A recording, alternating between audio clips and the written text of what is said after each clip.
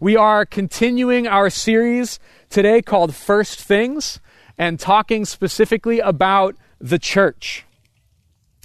And so we're going to be in 1 Peter chapter 2, verses 4 through 10. Let's read and then pray together.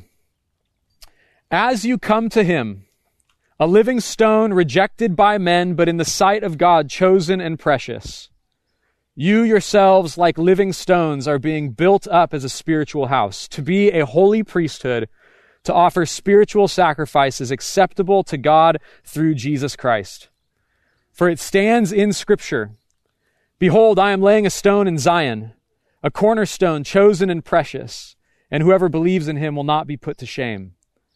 So the honor is for you who believe. But for those who do not believe, the stone that the builders rejected has become the cornerstone, and a stone of stumbling, and a rock of offense. They stumble because they disobey the word as they were destined to do.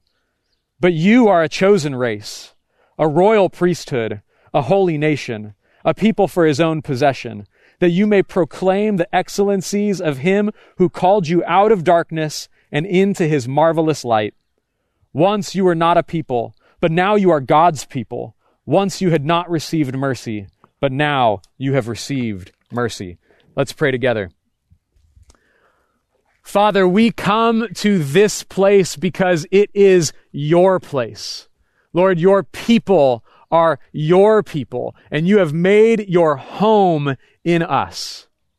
God, as we gather in this place, you are with us, you are leading us, you are teaching us and guiding us. And God, I pray that today you would be exalted, that your people would be built up, and that we would see Jesus in the church. God, I pray that if there's anyone here today who's struggling with faith in your presence, I pray that you would supernaturally ignite their faith to trust in you. God, if there are people here who do not know you and don't know what it means to be in the presence of the Lord, I pray that they would experience you in this place as the gospel illuminates the truths of who you are in their hearts. Holy Spirit, come and lead us, we ask in Jesus' name. Amen. Well, I met Jesus in 2002, back when Reality was a college ministry in Santa Barbara. And for about a year, my friends and I would commute all the way from Lompoc every Friday night to hear the preaching of the gospel. But we were never really a part of the church. I never actually became a part of the church back then. And I remember when I started dating Katie, my wife, a few years later, her father, who was a pastor, asked me where I went to church. And I got super spiritual with him, and I said, wherever 2 or 3 are gathered, there Jesus is among them. And my father-in-law, being a faithful, godly man, gently and graciously, but quickly corrected me. And he said, we have to be a part of the church. And I'll never forget the story that he told me. I remember it was something that I later heard was something that D.L. Moody used to say, which was, he said, if you take a coal from a bed of coals and you put it aside, what will lose its heat first? Will it be the coal or the bed of coals? And I knew exactly where he was going with this. See, a coal removed from the bed of coals will quickly lose its heat faster than the community of the coals. If you take a Christian from the church, you remove them from the fire of God's people. Now, last week, right, you all heard me say, every believer has the Holy Spirit. But without the people of God, without the church, we're left to our own ability to stoke our own fire. But the importance of the church is not in its pragmatism, right? It's not because I go to church because of what I get out of it, right? If we only go to church because of what we get out of it, then as soon as you stop getting that thing out of church, you have no reason to come to church. And you hear people say this all the time. I tried the Jesus thing. I tried the church thing, but it didn't work for me. Right? We don't go to church because it works for us. The beauty and value of the church is not only in what it does, but in what the church is, in the church's identity. This text gives us a beautiful picture of the identity of the church. First, the church is the people of God. The church is a people. It's not a building. The church is not a place. It's not a parking lot or a street corner. The church is not events. It's not Sunday mornings. It's not ministries. It's not programs. The church is a people. The church is the redeemed people of God. The church is you. You are the church. It's not something we go to. It's something that we are, whether in a cathedral or a converted warehouse or in a parking lot. When we gather in the name of Jesus, we gather as the church. Peter says that the church is made up of living stones being built into a spiritual house. Our lives come together into something beautiful as we follow Jesus together. And this means that when you commit to a church, you're not committing to a location or to a building or to ministries or to a pastor. You're committing to a people. You're committing to one another. You're committing to a community of believers. And when these believers gather together, when we come together as a church, Peter says that something amazing happens. Starting in verse 5, he says, "You yourselves, like living stones, are being built up as a spiritual house to be a holy priesthood, to offer spiritual sacrifices acceptable to God through Jesus Christ." Now, a spiritual house where priests make sacrifices is a temple. Peter says that the church is a new temple. He's using temple language. And if the church is the new temple, then the church is the place of God's presence on earth. Hear that for a second. For those of you who are new to the faith, for those of you who have been in the faith a long time, don't miss out on this. The church, the people of God, is the place of God's presence on the earth. The temple is all about God's presence. It's all about the presence of God. The temple is where heaven and earth meet. According to Scripture, heaven is where God lives, and earth is where humans live. Psalm 11:4 says, "The Lord is in his holy temple. The Lord's throne is in the heavens." So heaven is where God lives, and earth is where we live. And the temple is where heaven and earth come together, where God and people live together. And so a biblical understanding of the temple begins all the way back in Eden. There's temple theology from the very beginning. In the beginning, God created the heavens and the earth. And these two realms coexisted in Eden. God walked with the people in the garden. And so Eden is this garden temple. Even the language that God uses to describe the work that Adam and Eve are supposed to do in the garden is temple language. They're called to work and to keep the garden. And in the original language, these words are also the words that are used for the priests and Levites in the work that they do in the temple. So in the very beginning, Eden was a place of God's presence on earth where humanity served as priests. This is temple theology. But we know that something happened. Something awful happened. The humans sinned, and so they were expelled from the garden and away from God's presence. Because of their sin, they could no longer have unrestricted access to the presence of a holy God. Heaven and earth were ripped apart. And then in Genesis chapter 11, a group of people have what they think is a very brilliant idea. They begin to build a temple, the Tower of Babel. The Tower of Babel is a temple. They say, "Come, let us build ourselves a city and a tower with its top in the heavens," so that there would be this structure on earth that would reach the heavens. They were attempting to ascend to God. They were attempting to return to the presence of God, but humanity cannot ascend to God. Every other religion will be about humanity bettering itself, to make itself better so that finally we can be acceptable to God. But humanity cannot ascend to God. God must descend to us. And God did. He made a way for the people to experience his presence in the tabernacle and in the temple, but access to his presence was heavily restricted. It had to be restricted because of sin. The people couldn't come and go as they pleased. Something had to be done about their sin. And so the law regulated their access to God by prescribing how sin was to be dealt with. And then still the priests were mediators between God and man. The priests were the ones who represented humanity before the throne of God by making sacrifices, and then the priests would come out and pronounce forgiveness of sins on behalf of God to the people. So their access to God was restricted. God was with his people, but the people could only worship from a distance.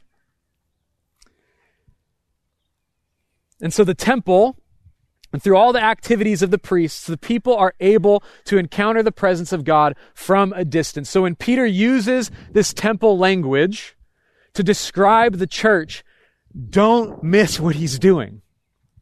For a Jewish person to say what Peter is saying, don't miss this. The temple is no longer the place where heaven and earth meet. God doesn't live in a temple made with hands. Peter says that the church, which is the people of God, is now the presence of God in the world. When people once had very restricted access to God, now by faith, God has unrestricted access to his people. Reality Carpinteria. Do you have any idea what you are? Do you know who you are? Do you know what God is doing in this place? By the presence of the Spirit of God within us, today we are the house of God, more beautiful than any human hands can make. God has built himself a home in the community of believers. This applies to the universal church, every believer in the world, and this is made visible in the local church. Us right here, and every community of people who've put their faith in Jesus is God's dwelling.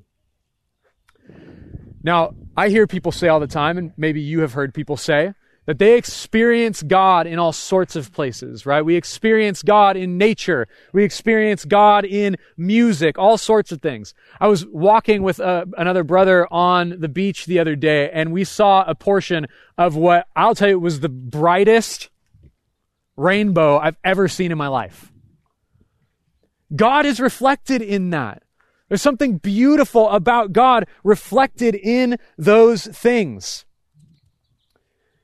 We can observe creation and see God's handiwork, but the church is where he lives. It's the difference between listening to a song on the radio and the artist inviting you into their home to write a song with them.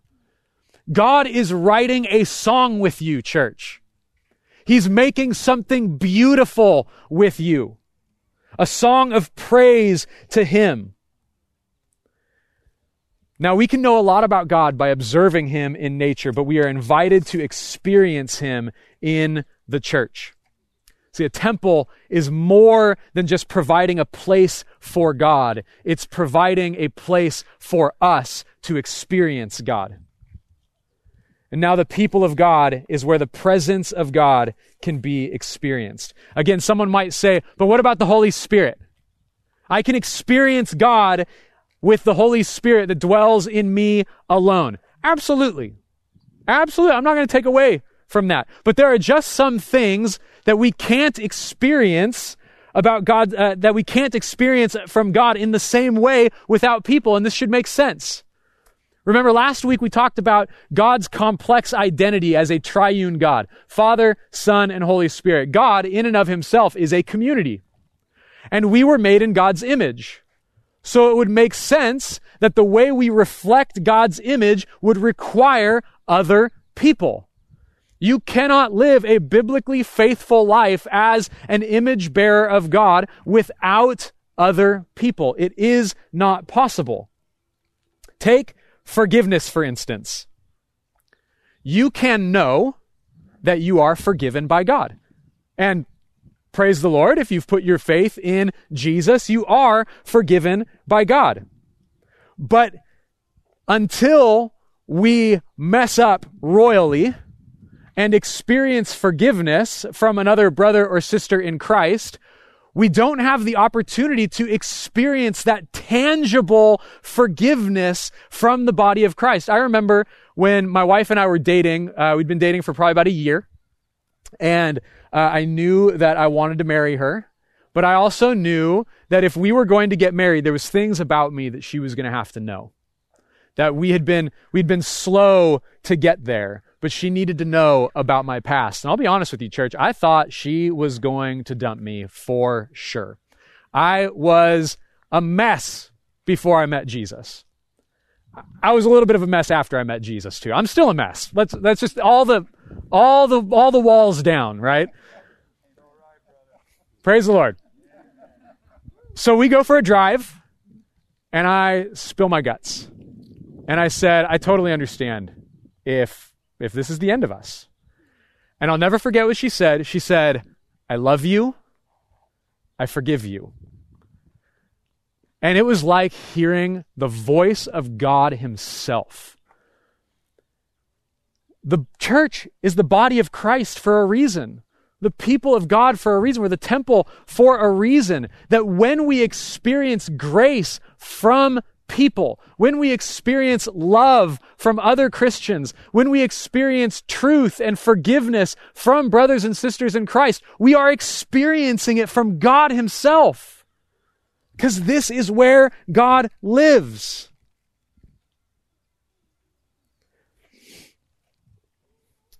I think one of the reasons that we don't experience God's presence in the church as often as we should is because we come to the church with our walls and our defenses up. I'm doing it right now. You just witnessed me trying to make my life look a little bit better than it really is.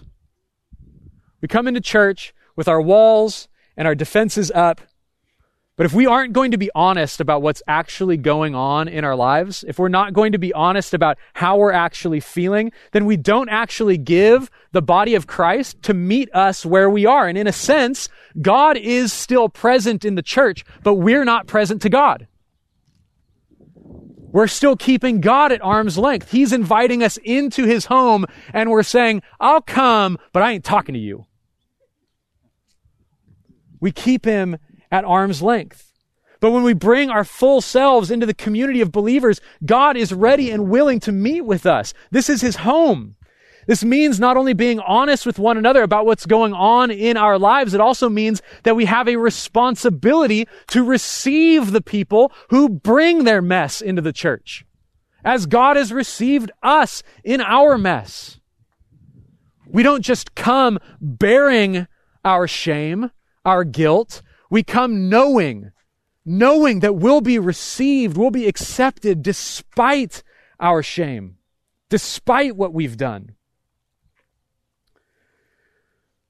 But the church doesn't only exist to experience God's presence. We're not to be some elitist community who guards the gates of the church and guards the presence of God. We're called to share his presence with those outside the church. Look at verse 9. It says, but you are a chosen race, a royal priesthood, a holy nation, a people for his own possession, that you may proclaim the excellencies of him who called you out of darkness and into his marvelous light. Now, this language is a little bit similar to what Peter has already said, right? Priesthood's in there, holy is in there, right? But it has a very different emphasis. Peter is using language from Exodus 19. I'm just going to read Exodus 19, this little passage here. It says, you shall be my treasured possession among all peoples, for all the earth is mine, and you shall be to me a kingdom of priests and a holy nation. This language is language that God uses for Israel as a nation, and Peter applies it to the church. Again, Peter, faithful Jew, don't miss what he's doing. Peter is taking words that God speaks over Israel and applies it to Christians. Now, if temple language in this passage is all about God's presence with his people, then the Israel language is about God's mission to the world. By using language referring to Israel and applying it to the church, Peter is saying that the church is not only called to be the place of God's presence in the world, but is called to manifest God's presence to the world. Again, listen to this. You, church, God lives here and displays his glory, his presence, his character by the way you live as a community, by the way we worship, by the way we love one another. God's presence is manifested to the world. See, God's plan for giving Israel the temple was not so they would isolate themselves away from the rest of the world. They were supposed to be distinct from the world so that God's presence would be seen by the world and that the world would be attracted to it. God's plan has always been for the nations. God's plan has always been for the peoples of the world. Remember Babel, right? When they built the tower, God comes down, he confuses their language, and he scatters them across the face of the earth. But in the very next chapter, in Genesis chapter 12, God chooses a man, Abraham. Not so that he can say, I'm done with the world, Abe. I'm just focusing on you and your family. Forget the rest of them. It's just you and me. No, he says that Abraham would be blessed so that all the families of the earth, everyone from the previous chapter, remember context, every family, every person from the previous chapter who's now been scattered over the earth would be blessed through Abraham and his family. God's plan has always been for the nations. And so Abraham's family eventually becomes the nation of Israel, and God gave them the law and the temple and the priests. But God also calls the entire nation a kingdom of priests. And so remember what priests do, right? They're the go-betweens. They walk the line between heaven and earth. They represent God to the people, and they represent people to God. Well, what the priests were supposed to do in the temple, Israel was supposed to do on a global scale. Since God dwelled in the midst of Israel in the temple and had given them the law, they were supposed to be a kingdom different from all other nations. They were supposed to reflect God's holiness and his wisdom to all the other nations. The nations were supposed to look at Israel and see God in their midst and be attracted to them, to come from the ends of the earth to Israel to worship God in the temple. And we see glimpses of this in the Old Testament. A great example of this is Solomon, the Queen of Sheba, coming from her land to Solomon to listen to his wisdom, is a representation of the nations coming from all over the earth to Israel to see what God is doing. Another example would be Naaman. Naaman, the Assyrian who had leprosy, who comes to Israel, to Elisha, to experience healing after washing in the Jordan River. These are examples of what Israel was supposed to be. But ultimately, Israel failed in their calling. Instead of the nations being attracted to God's righteousness, the nations were repelled by Israel's self-righteousness. See, Israel continued in the sin of Babel, right? They used the temple and they used their special status to exalt themselves over the people instead of inviting people into. They separated themselves from the nations and prevented people from coming into God's presence in the temple. There's an example of this in the Gospels. So there's a place in the temple called the Court of the Gentiles, sometimes also called the Outer Courts. This is the place in the temple, the closest place where the non-Jewish people could come to the presence of God. And Jesus shows up to the temple one day and sees in the outer courts, sees in the court of the Gentiles, all kinds of animals and money changers and all kinds of buying and selling going on there. So the nations, literally physically, could not actually come into the place that was for them to worship God. And so Jesus overturns the temples. He makes a whip This is serious business, starts driving them out of the temple and says, because my Father's house is to be a house of prayer for all nations.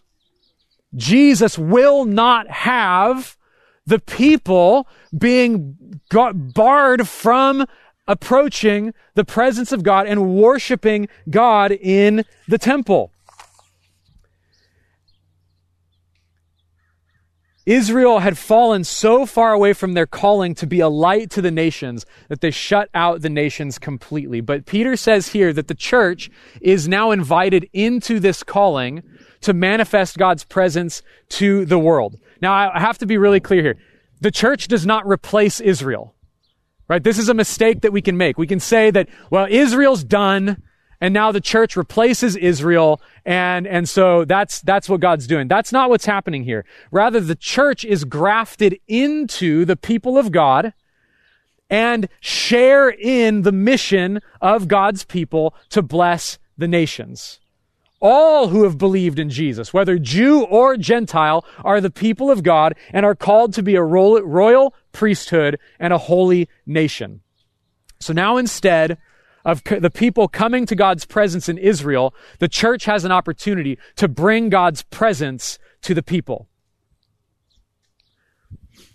Is this what people think of when they talk about the church? In your conversations with your non-believing friends, even just in your own mind, is this what people think of when they think of the church? Do they think of a place where God lives and a place where God's presence is manifested to the world, a place where the goodness of God dwells and God's goodness and grace and loving compassion and all of those and the blessing now just pours out of this place to all the people around us? That's not what people say. That's not what they see. To be honest, I think the church can be guilty of that same sin of Babel. We use the name of Jesus and the Bible to exalt ourselves and call down to people and say, come up here with us. And if anyone dares make the climb, they look around and they say, you're just as messed up as I am. The church is full of hypocrites. They don't practice what they preach.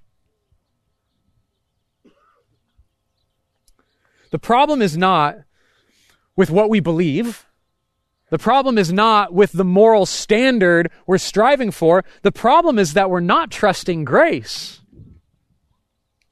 In the same way, we shut God out by not bringing ourselves to Him. We also shut the world out by not being our true selves in front of them. We're broken mediators. We're broken priests. We don't represent the people well to God, and we don't represent God well to the people. In our brokenness, we don't experience God's presence in the way that we should, and because we're not experiencing His presence, our witness is hampered. We're broken mediators. And instead of being honest about our brokenness, we often make people believe that we have it all together. But the church isn't a place where people are just striving to be better than we are. We come to the church because God is here and He accepts us despite who we've been. It doesn't matter what you've done this week, this month, this year, today. It doesn't matter the thoughts that you've had even during this service. You are accepted by the grace of God. Because of what Jesus has done, you are accepted into the house of God despite anything that you have done. It's grace. And when we have that grace, when we understand that grace, when we accept that grace, when that grace becomes real to us, then it doesn't matter who knows what about me. God already knew it. I am fully known and fully loved. You are fully known and fully loved. There is nothing you could do to make God love you more. There's nothing you can do to make God love you less. There's nothing you could do that would cause Him to expel you from His presence. By grace, you have been saved through faith, and this is not of your own doing. It is a gift of God. God's grace has brought you into His presence. No matter who you are, your testimony is not, I'm super smart, I'm awesome, so I found Jesus, and then He made me even better than that. Sometimes that's the way we share our testimony. No matter who you are, our testimony is, I am lost without him. I am crushed without him. I am in darkness without him. But he found me, and he shed his light on me, and he is leading me to himself. He found me and called me his beloved, even when I'm covered in filth. Sometimes that filth is self-righteousness.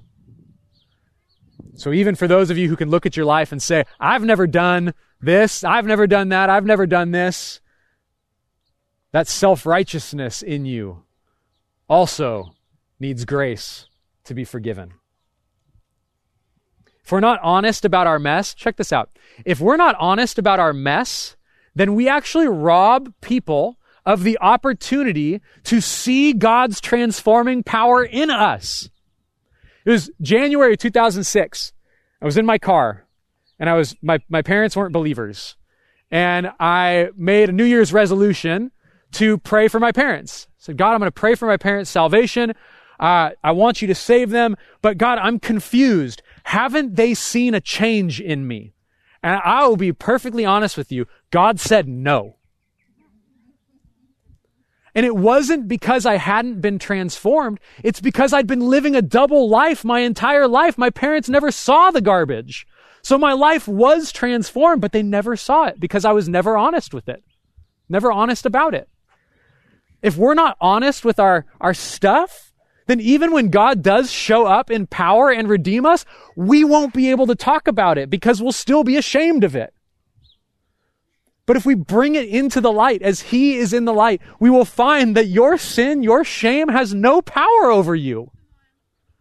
As soon as you speak it to the body of Christ, you experience the grace that you have been taught that God has for you, that Christ himself has for you. There's no power over you. There's therefore now no condemnation for those who are in Christ Jesus. Just say it.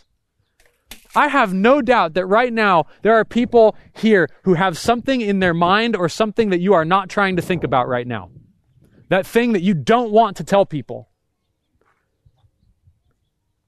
I'm not going to make a command. I'm not going to tell you, you have to do this. I just beg you. Please. Bring it into the light. Tell somebody. Tell someone what's going on. That thing that you're doing that you can't stop. The thing that you've done that you're ashamed of. The thing that's been done to you. That you think if people would find out, they'd think about you differently.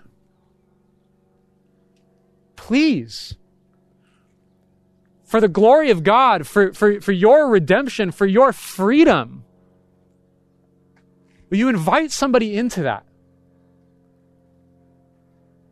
Because God wants to do a work of power in your life. And people will see it.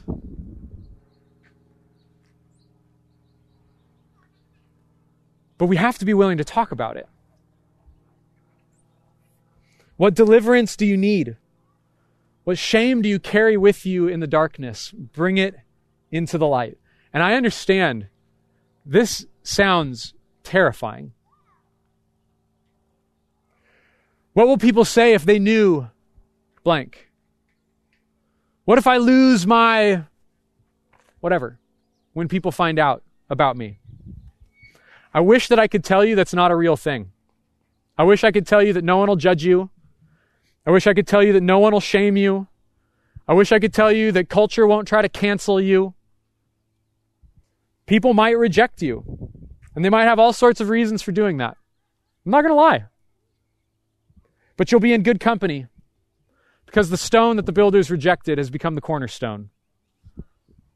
See, back before concrete, foundations of houses were made with cut stones, and the builders would scrutinize every stone to find one that was perfectly square, and they would set it up as the cornerstone, and the rest of the building, the rest of the structure would be built off of the shape of that cornerstone. If the cornerstone was wonky at all, the building would be misshapen.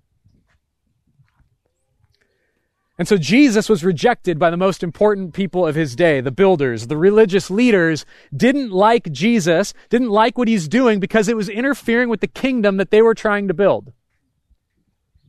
So they rejected him and crucified him, but the scriptures say that in God's sight he was chosen and precious, and so God raised him from the dead. He is not a dead stone, he is a living stone. Jesus is alive. God raised him from the dead, vindicating him, and is building the community of faith upon that cornerstone. Peter says that Jesus was rejected by the religious leaders, but was chosen by God to be the foundation that the church was built upon. And when we believe, when we come to him, our lives take shape around him as we are united to him by the power of the Holy Spirit through faith. The reason that the church is the new temple is because we've been united to Christ.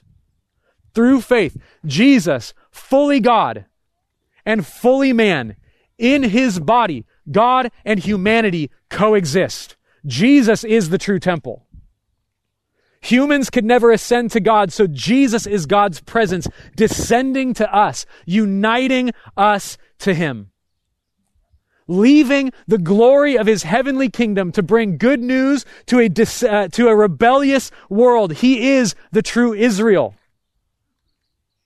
Inviting all people to experience the presence of God in him. And yet he was rejected because he didn't fit their categories. But in his rejection, his descent from his glory in heaven was made complete. He experienced the worst that the world could devise, mocked, beaten, crucified on a Roman cross. The world tore down the true temple to protect their way of life, but Jesus said, tear this temple down and I will raise it in 3 days. And that's exactly what God did. God raised him from the dead and made him the cornerstone in the temple of God's people. The world may reject you for your faith, for your sin, for your ideals, for whatever else.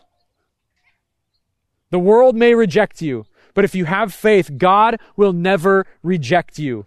And so, church, this should be what the world sees in us, a people of grace, a people who have received mercy and extend mercy. This community, loving and receiving one another, treating one another the way we have been treated by Jesus, laying our lives down and sacrificing, even being rejected on behalf of the truth, behalf of the gospel, on behalf of our brothers and sisters. When we follow the stone that the builders rejected, who has become the cornerstone, when we follow him and we are rejected, God allows the world to see his manifest presence in the church. Reality Carpinteria, do you know what you are? Do you know who you are? Do you know what you were made for? Because our mission is born from this identity.